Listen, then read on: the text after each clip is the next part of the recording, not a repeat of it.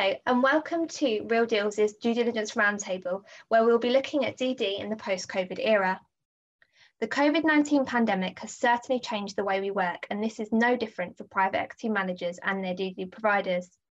While technology has hugely assisted remote working, we will discuss today what hurdles are in the way of private equity managers' DD of potential targets, what can and cannot be done remotely, and how managers' approach to DD has changed in the post-COVID world. Post-COVID, how will the DD process change? What types or areas of DD are managers putting the most emphasis on? And has the uncertain landscape meant that DD has taken even more seriously? Paddy, what are your views on this? I think in terms of what people are kind of interested in the sort of COVID and sort of post-COVID world, is sort of, first of all, sort of how COVID's impacted on the sort of productivity of firms and sort of the ways of working.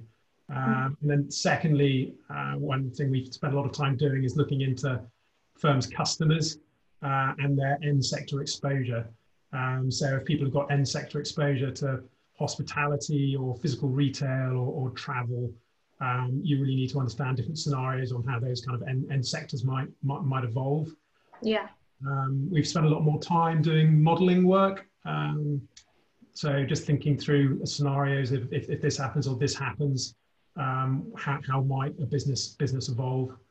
And I think, I don't know if this is particularly related to COVID or not, but we've spent more time working with businesses maybe that haven't got a management plan together in sort of more off-market transactions, helping private equity funds.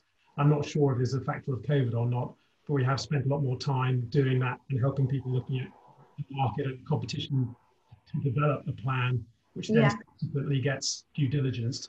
I think it's for the people who have been, there's been quite a lot of sort of off-market deals looked at during this sort of COVID period as corporate finance has sort of moved away, with private equity proactively reaching out to people. And Lizzie, how do you expect the DD process to evolve?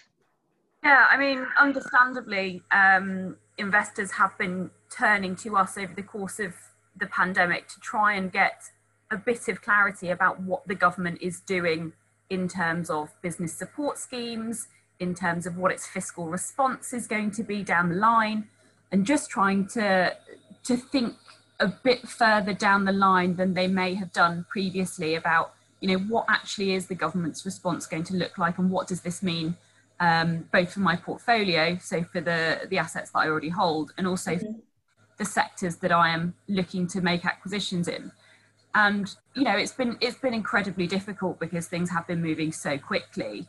But I think the value that we have been able to add has been helping them take a step back and look at some of the longer term trends, look at what some of the sort of the fiscal priorities are for government, and just helping them, you know, almost break down all of the different parts of government and the decision making, just scenario planning in quite a thoughtful way to make sure that they understand all of the different moving parts that could potentially affect their investment decisions. So yes, I think political DD in particular is going to become even more important over the next few years, and particularly in the next few months as we start to unpick what the pandemic has meant both for the economy and specifically for the investment environment in the UK.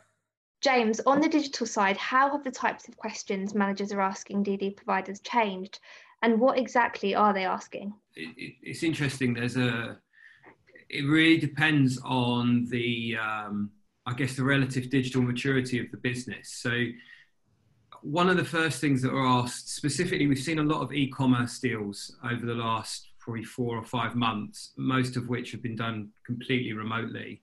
And I guess the emphasis is mostly on that COVID bump that a lot of e-commerce businesses have benefited from, or indeed kind of the downturn in their revenues that they may have experienced because you can't physically go to an environment if they have a kind of a physical format store as well. Yeah. And so the first question, probably the question that gets asked the most is, you know, the benefits that I'm getting in reduced cost of customer acquisition, or the traffic bumps that I'm getting, the spikes that I'm seeing in sales, are they here to stay? Is this the new norm, or is this just something that I have to factor in, you know, as a a short-term boost that then normalizes and goes back to normal. And we haven't had enough time really to see whether or not that curve has flattened out, or whether that improvement is here to stay. So that's been very, very difficult, I think, for investors to get their heads around, and getting some comfort on whether or not that growth is subsequently sustainable. I think conversely, the other side of things that we've been asked to look at a lot is probably more almost like a mini diligence post-transaction, where we've had investment managers say, can you have a look at this asset? Can it trade through this period? Is it as digitally mature as we think it is? Can it operate without the individuals being together? And can it scale its digital operation? Because it was a small part of the business until this point, and now it's the entire part of this business. So you've got almost a change in a way a business operates. And so trying to understand whether or not the way that they've set up the infrastructure is there can scale, and could support perhaps increased competition in a digital space, or indeed jumping on some of the opportunities that might have been created from COVID. So those questions are, I guess, asked a lot. I think probably the last part that I would add to that is there's been a lot of requests around future scenario planning. So should traffic fall to previous levels, what does that mean for my business? Should the advertising space harden up? How much will it cost me to acquire customers? And is that sustainable over the long term? And how defensible is my position? So there's been a lot of kind of scenario planning that's been asked to be done during the diligence process, which is perhaps a little different to normal, where we might look a bit more point in time. So that's been quite an interesting development. Matt, have any new areas or subsectors of DD emerged from the anxieties caused by the pandemic? I think what we saw pre-COVID was a sway on ESG matters. There was an increase in, every single article that seemed to come out seemed to be relating around ESG in the financial markets.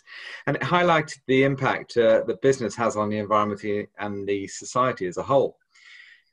What we've seen with COVID, though, is significant impacts with staff welfare, with job security, supply chain risks, climate action, and internal governance matters. So to sort of complement the discussion about the governance of a business, not to mention the financial sustainability of the business and its viability, you've got to question, is the business model right in the first place? And there's a lot more focus on that.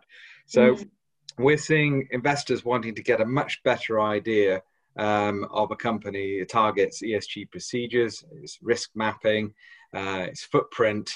And I think consumer pressure, we've seen climate action groups spring up all over the place. There's been the discussions on ocean waste plastic, the plastics debate itself, climate change. All of these issues didn't go away. In fact, over COVID, I'd say they've intensified. Which areas of DD have taken a backseat, or which sectors are proving more challenging for GPs? Chris, what are your thoughts on this? We've had a number of tech DD assignments over the years in the travel sector. So I was actually surprised that we've done 2 in this period during COVID. So that was quite a surprise. And I think the focus has been more around what others have mentioned, sort of assumed bumps because of COVID in terms of revenue and fiscal analysis. But, parking that to one side, can the company, can its technology stack deal with those sort of flexes in volumes or transactions or traffic? And just being able to sort of analyse the underlying technology to make sure that ideally that it's sort of cloud-based with some sort of flex in place that can allow it to cope with the ups and downs. So, one of the travel deals has gone through without a problem. So that was sort of good to see given this sort of rocky period. But I guess a lot of our other work recently has been, in addition to DD, is sort of dealing with the sort of portfolio firms. And again, there's a number of travel businesses that were invested maybe 18 months ago that are now struggling a bit, particularly that are dealing with flights or hotel bookings across Europe or internationally. And we've been sort of helping them sort of restructure, I guess, in terms of if they've had to cut staff, but also then some of the technology roadmap may have had to radically change. They've had to develop new functionality to deal with refunds or vouchers or credit notes, which they weren't previously having to process. So it's sort of helping them with that sort of uncertainty, given that the circumstances we're all in. And Andrew, what do you have any views here?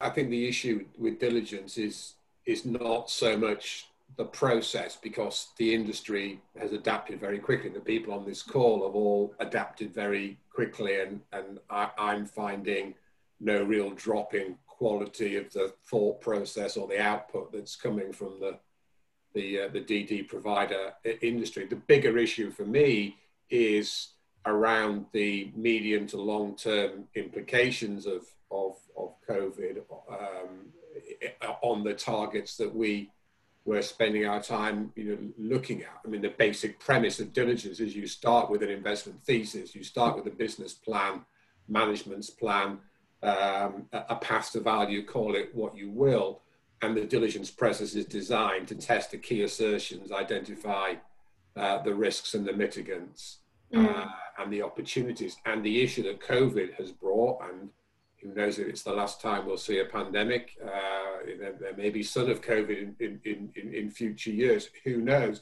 is that has added a new layer of risk and uncertainty to the process. And that uncertainty can take a number of different forms. It might be the operations of a business, the generally accepted view that we are as a world moving to a more flexible, agile working practice environment. What does that mean for how a business delivers its service in 2 or 3 or 4 or 5 years' time? Lizzie, from a political DD perspective, how have the types of questions being asked changed, and what exactly are they asking? Well, unsurprisingly, the big questions we're getting at the moment are, what's the long-term impact of COVID going to be on government decision-making around its fiscal priorities? Obviously, we've had the budget recently cancelled, so we've got a few more months for the government to decide exactly what it's going to be doing from that perspective, and that's meant things like the CGT changes have been pushed out, which I know has been a bit of a relief for a lot of investors over the last few weeks. We're also getting the trickle down questions from COVID, which are, well, irrespective of what it actually means for government decision making, what are the knock-on effects on things like Brexit, on like the domestic policy agenda? What's being pushed out that perhaps we would have expected to see in 2020 that was included in the manifesto in December, for example? Going to push ahead with those? How does that affect the sectors that I'm investing in? How have their priorities changed? Is it all still about levelling up and a big infrastructure agenda, or because of COVID, because of Brexit, is this now something that is all up for grabs, and how does that play into the wider mix? Matt, what types of questions are you getting around ESG? How has managers' sustainability agenda or ESG considerations changed? I think it's interesting. It really depends on the relative digital maturity of the business. So one of the first things that are asked, specifically, we've seen a lot of e-commerce deals over the last probably 4 or 5 months, most of which have been done completely remotely.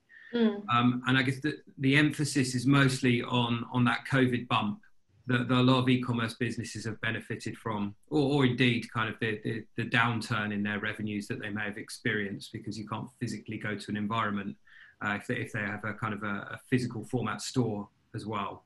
Yeah. And so the first question, probably the question that gets asked the most is, the benefits that I'm getting in reduced cost of customer acquisition, or the traffic bumps that I'm getting, the spikes that I'm seeing in sales, are they here to stay? Is this the new norm, or is this just something that I have to factor in, as a short-term boost that then normalizes and goes back to normal? And we haven't had enough time really to see whether or not that curve has flattened out, or whether that improvement is here to stay. So that's been very, very difficult, I think, for investors to get their heads around, and getting some comfort on whether or not that growth is subsequently sustainable. I think conversely, the other side of things that we've been asked to look at a lot is probably more almost like a mini diligence post-transaction, where we've had investment managers say, can you have a look at this asset? Can it trade through this period? Is it as digitally mature as we think it is? Can it operate without the individuals being together, and can it scale its digital operation? Because it was a small part of the business until this point, and now it's the entire part of this business. So you've got almost a change in a way a business operates. And so trying to understand whether or not the way that they've set up the infrastructure is there can scale, and could support perhaps increased competition in a digital space, or indeed jumping on some of the opportunities that might have been created from COVID. So those questions are, I guess, asked a lot. I think probably the last part that I would add to that is there's been a lot of requests around future scenario planning. So should traffic fall to previous levels, what does that mean for my business? Should the advertising space harden up? How much will it cost me to acquire customers, and is that sustainable over the long term, and how defensible is my position? So there's been a lot of kind of scenario planning that's been asked to be done during the diligence process, which is perhaps a little different to normal, where we might look a bit more point in time. So that's been quite an interesting development. And Bernard, when assessing new deals, what types of questions will you be looking to ask? The questions you want to ask are the impossible ones. My very first boss in private equity said to me, well, Bernard, forecasting is very difficult, especially of the future. And it is even worse today. So you have to come back to the very big picture fundamentals of how good is this team, and are they capable of dealing with the most torrid and difficult of times, and fundamentally, is this a business which sits at a crucial place within its market environment? Is it a differentiated must business which has to be used and therefore has value, or is it, and there's plenty of scope for these as well, a business which is consistent and solid and does its own thing year? And those are very difficult questions to answer, and they're impossible ones for due diligence firms to answer, but we'll ask them anyhow. Yeah. And in the end, they won't give the answer because they can't. But the process of thinking about it is, I think, very, very useful. Paddy, do you have anything to add on this? Kind of building on Bernard's point, I completely agree. A key question is, how is a business differentiated? And getting the answer to that, particularly from customer interviews, to really hear it from the voice of the customer. And really, it's not just the first question on sort of why people are buying from someone, but it's why they didn't buy from someone else. What really makes it special, that business special in a market, and that goes really to the heart of good commercial due diligence, and creating a product that really the management team is going to learn from and build their business plan off. And it's very rare in projects that Fairgrade do that management don't in some way change their plan or look at the world slightly differently from getting that customer insight. James, what about the timing of DD? Are managers beginning DD processes earlier? Are there certain types of DD that are being considered earlier or later in the deal process? I'm sure all of us on the call that are at the sharp end of delivering diligence will say it's never started early enough. And the tendency for most IMs to lead with tech-led business or tech-enabled, perhaps sharpening the focus slightly. But what we have seen is certainly that I think financial and commercial will always be kind of that priority in legal. They are the extremely important to the process and making sure that everything's in order there.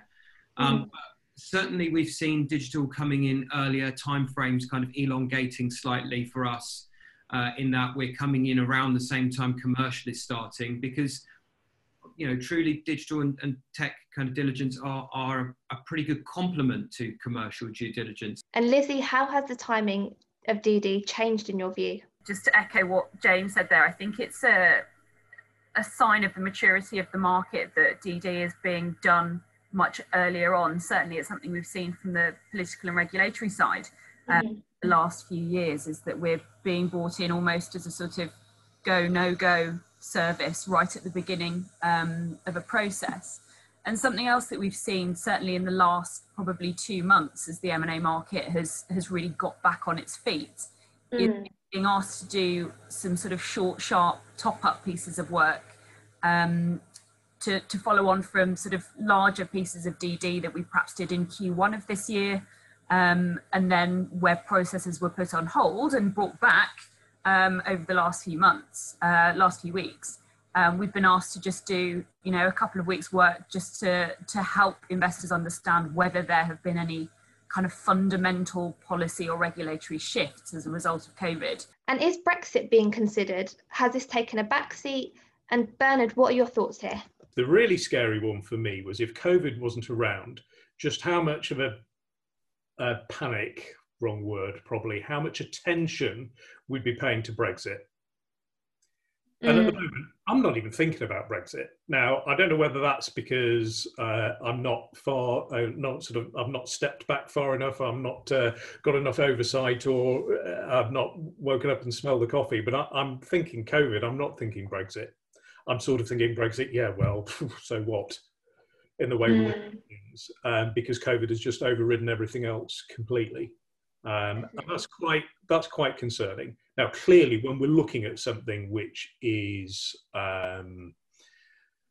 is directly affected, then you can do some thinking about it. But the implications, the second iteration impact of something like Brexit is something we probably haven't put enough thought into as an industry. We're asking our investee companies, what is the impact of Brexit? Are you prepared? How are you going about it? And all of those sorts of things. But we're not doing a lot of work because we're not really quite sure what work to do on the impact of the investments we're making. Now, maybe we should be, but we're dealing with the immediate problem, not the one that's in January, which is now pretty immediate. Chris, in this market, is it possible or more likely for different streams of DD to arrive at conflicting conclusions? How should managers assess this? I think to sort of Paddy's points, I think generally we've always had some points that are raised where there's almost a debate around those. There's some key red flag items that you'd expect to be addressed, and there's normally not any discussion around those. There's probably some more vagueness probably around some of the ambers and the lower prioritised recommendations in the 100-day plan that we would just try and work closely with the GP and the deal team to just, I suppose, give some background around why those recommendations were there in the first place. Some of that might just require going back to the data room or further information requests just to get a better understanding. But 9 times out of 10, most of the recommendations in the 100-day plan are sort of acted on. So we don't generally see a blatant disregard for what we say, but I suppose it can happen. Lizzie, has the uncertainty caused by the pandemic impacted how forward-looking DD on a business is? As our current environment is evolving at pace, what if wrong conclusions are drawn? What do you do there? Given the nature of the political due diligence work that we do, we've always provided our reports on a non-reliance basis, and that has always been completely accepted by whoever it is that's commissioning our work. I think there is an understanding that when you are interpreting and analysing human behaviour and human decisions and choices in a very fast-moving environment, there is no way you're ever going to be 100% certain about what things are going to look like in 5 years' time. I mean, I think, if I could do that, I'd be a millionaire. And I think there is, it's about working through, as you say, those scenarios, looking at what the trends have been to date and helping businesses get comfortable with the level of uncertainty that there is, rather than being able to provide a concrete answer or a concrete forecast about what is going to be happening in the political environment in, even a year's time at the moment. James, should precursors or additional agreements be made to remove liabilities for incorrect diligence, predictions or assumptions? What are your thoughts on this? Well, as Lizzie said, I mean, everything we provide is on a kind of a non-reliance basis. I think it's, you know, we don't have a crystal ball, and we can't see the future. You can only draw conclusions on the data that's available to you and what's provided. I guess we can be when we're dealing with actuals, when we have access to kind of back-end analytics and usage patterns and data points, you can get a little bit more comfortable on the data. But subsequently, when you're looking at kind of market sizing or competitor dynamics, you know, or broader customer behavior, you're dealing with sample sets and you're modeling from that, you know. And I think it's pre-COVID, you know, post-COVID, and many years before that, I think everybody's been quite comfortable that, you know, you're drawing conclusions. That private equity firms are paying experts who know these spaces, who know these environments, to draw their conclusions, but only on what's presented to them and what's available. Yeah. So there's no absolute certainty, and I think everybody's in agreement with that. And as such, you know, I think clients, the PE firm, make the final call. And Andrew, to conclude, is this something you're seeing? Where does the onus really lie? Yeah, well, I guess as the GP on the call, I would love for the diligence providers to underwrite the future and underwrite my return, make my life a lot easier. The worst thing that a diligence report can do is not form a conclusion, and so anything that takes away the ability for a provider to make a conclusion from the work that they've done. I'm not asking for it to be right. I'd like it to be right, obviously, but it's a judgment at the end of the day based, as all of my fellow panelists have said, on the facts and the call out of that particular moment. At the end of the day, investment is a risky business. It's based on judgment, and the book stops with the GP. So, you know, I think even in these risky times, the process remains the same, and I think the diligence providers are doing the right thing in forming their conclusion, their view on how they see things. What the GP does with that information, how it interplays with their own investment thesis, is up to them. It's their call. As I say, the book stops with them. Definitely. Amazing. Great point to end on. Well, thank you all so much. I think it's been a really rounded and great conversation with all of you. It's been great to hear your different perspectives. Thank you so much again for taking part and for your time this morning. Yeah, thank you again, and great to speak to you all.